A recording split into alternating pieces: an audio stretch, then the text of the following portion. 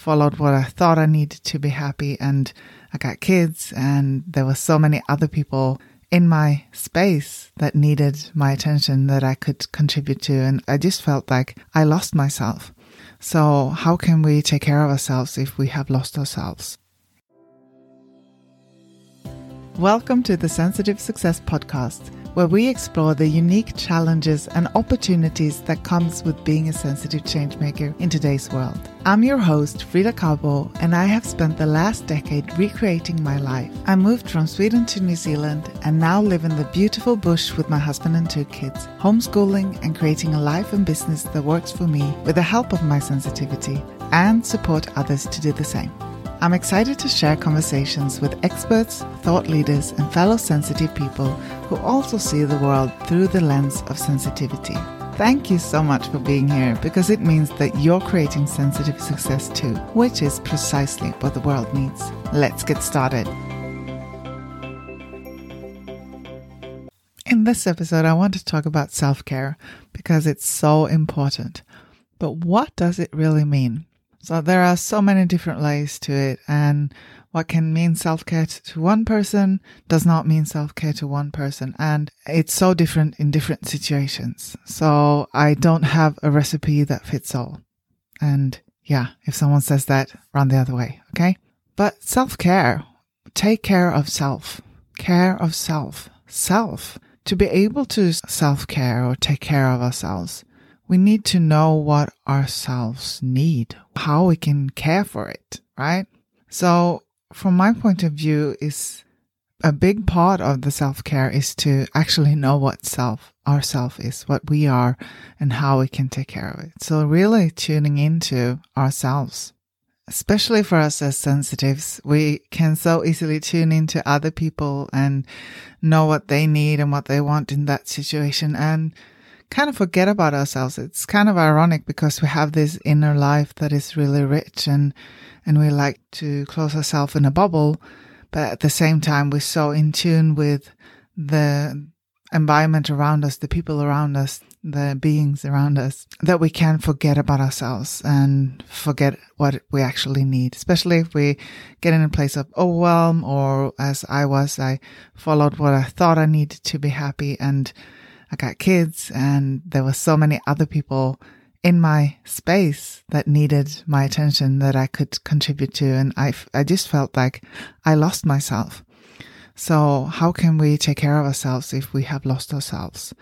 So really, the journey back was really finding out, who am I? What do I need? What do I want? But also, especially for us highly sensitive, this work is really beneficial. The research shows over and over again that we really benefit from this work. We react even more to the positive work and towards having a good environment for us. So that's why it's so important with self-care, especially for us as sensitives, but for everyone, of course, to take care of ourselves and to know who we are. So as a highly sensitive, I usually need space to hear my thoughts, to connect into me. I usually feel like I'm in the need, especially as a mom. And I usually feel like I need space for me. And also I feel like I need deep connection. That is one thing I need for my self-care, is deep connection. And sometimes in life, life just go on and on and on. And you kind of get stuck in those everyday things, and just deep connection. I know I need that to feel good and to be in my zone of genius. And also I need fun and adventure, and that is probably my sensation-seeking side. I need that to feel good. And I found that if I plan something further ahead, that I feel like I have something to look forward to, my sensation-seeking side can relax a bit, because it feels like I know I'm going to get it. So that's something that really works really well for me. But yeah, as I said, not one size fits all. So what do we need, and how can we look at it? Well, when we talk about self-care, it's a lot about routines, meditation, yoga, supplements, nature, dance, and things that lights you up. And all of those things are great if that's what you need. So if we start to adding things, like it's okay to test and try things and see if you like them, But if you're forcing yourself into a habit that is not what you need, you're not going to feel better from it. And yeah, there are things that will benefit you from you doing them for a long time, and there can be a bit of a resistance. But if you tried something and it doesn't make you feel better, don't do it, okay? And yeah, you can come back to it another time, and then it might be exactly what you need. So yeah, just be open and curious, and use that curiosity to see what happens if I do this and what will happen if I do that. Play with it. And there are some different ways that we can look at it. One way that has helped me a lot is really to look at me from different ages. So how can I take care of myself? What do I need? And look at me as a child.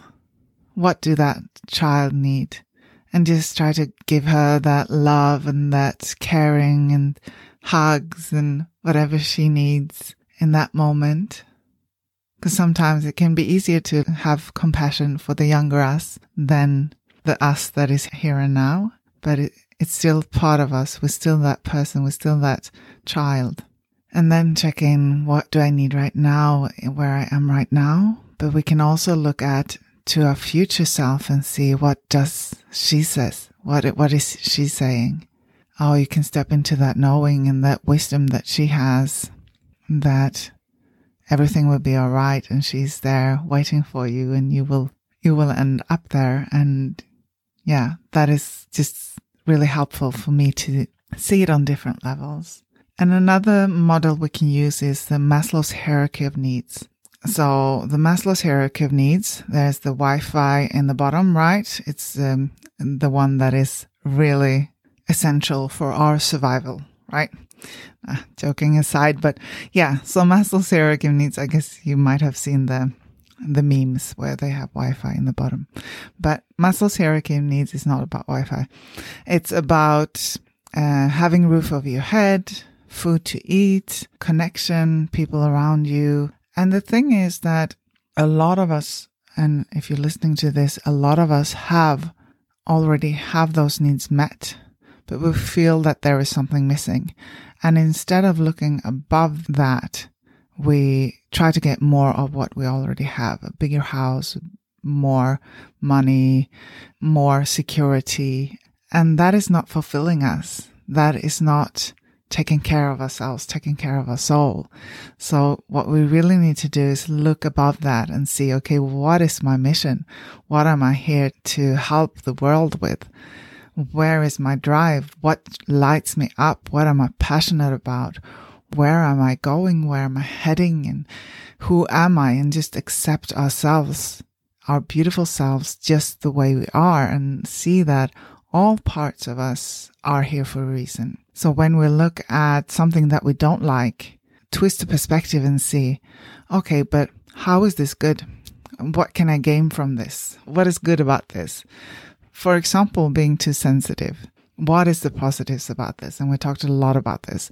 But also, if you have something else that you feel like, oh, they always say that I am too, can be bossy or quiet or la la la.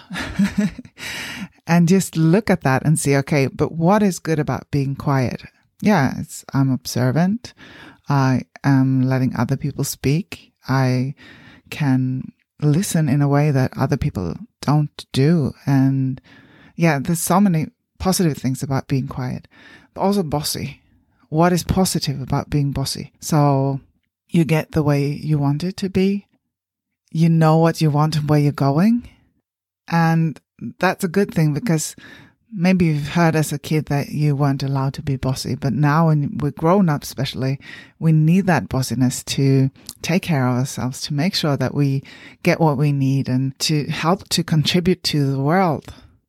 So there are so many positive things, and this is self-care to me as well, to really reframe our view of ourselves, not to try to be someone else, but to be more of who we are and to really tune into who we are, why we're here.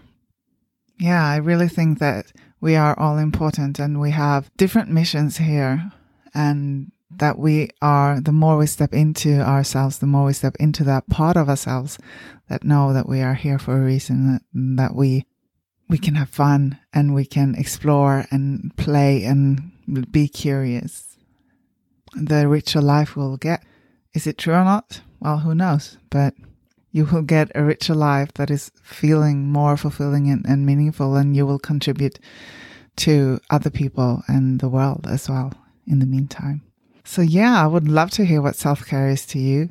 So head over to Instagram at Frida Kahbo and let me know. I'm looking forward to hear from you there. Thank you for listening to Sensitive Success. If you enjoyed this episode, please leave a review and share it with someone who could benefit from this message. And come over and connect with me on Instagram at Frida Kahbo. And remember, sensitivity is neither good or bad. It's what we make of it. Embrace your sensitivity and use it to create sensitive success your way.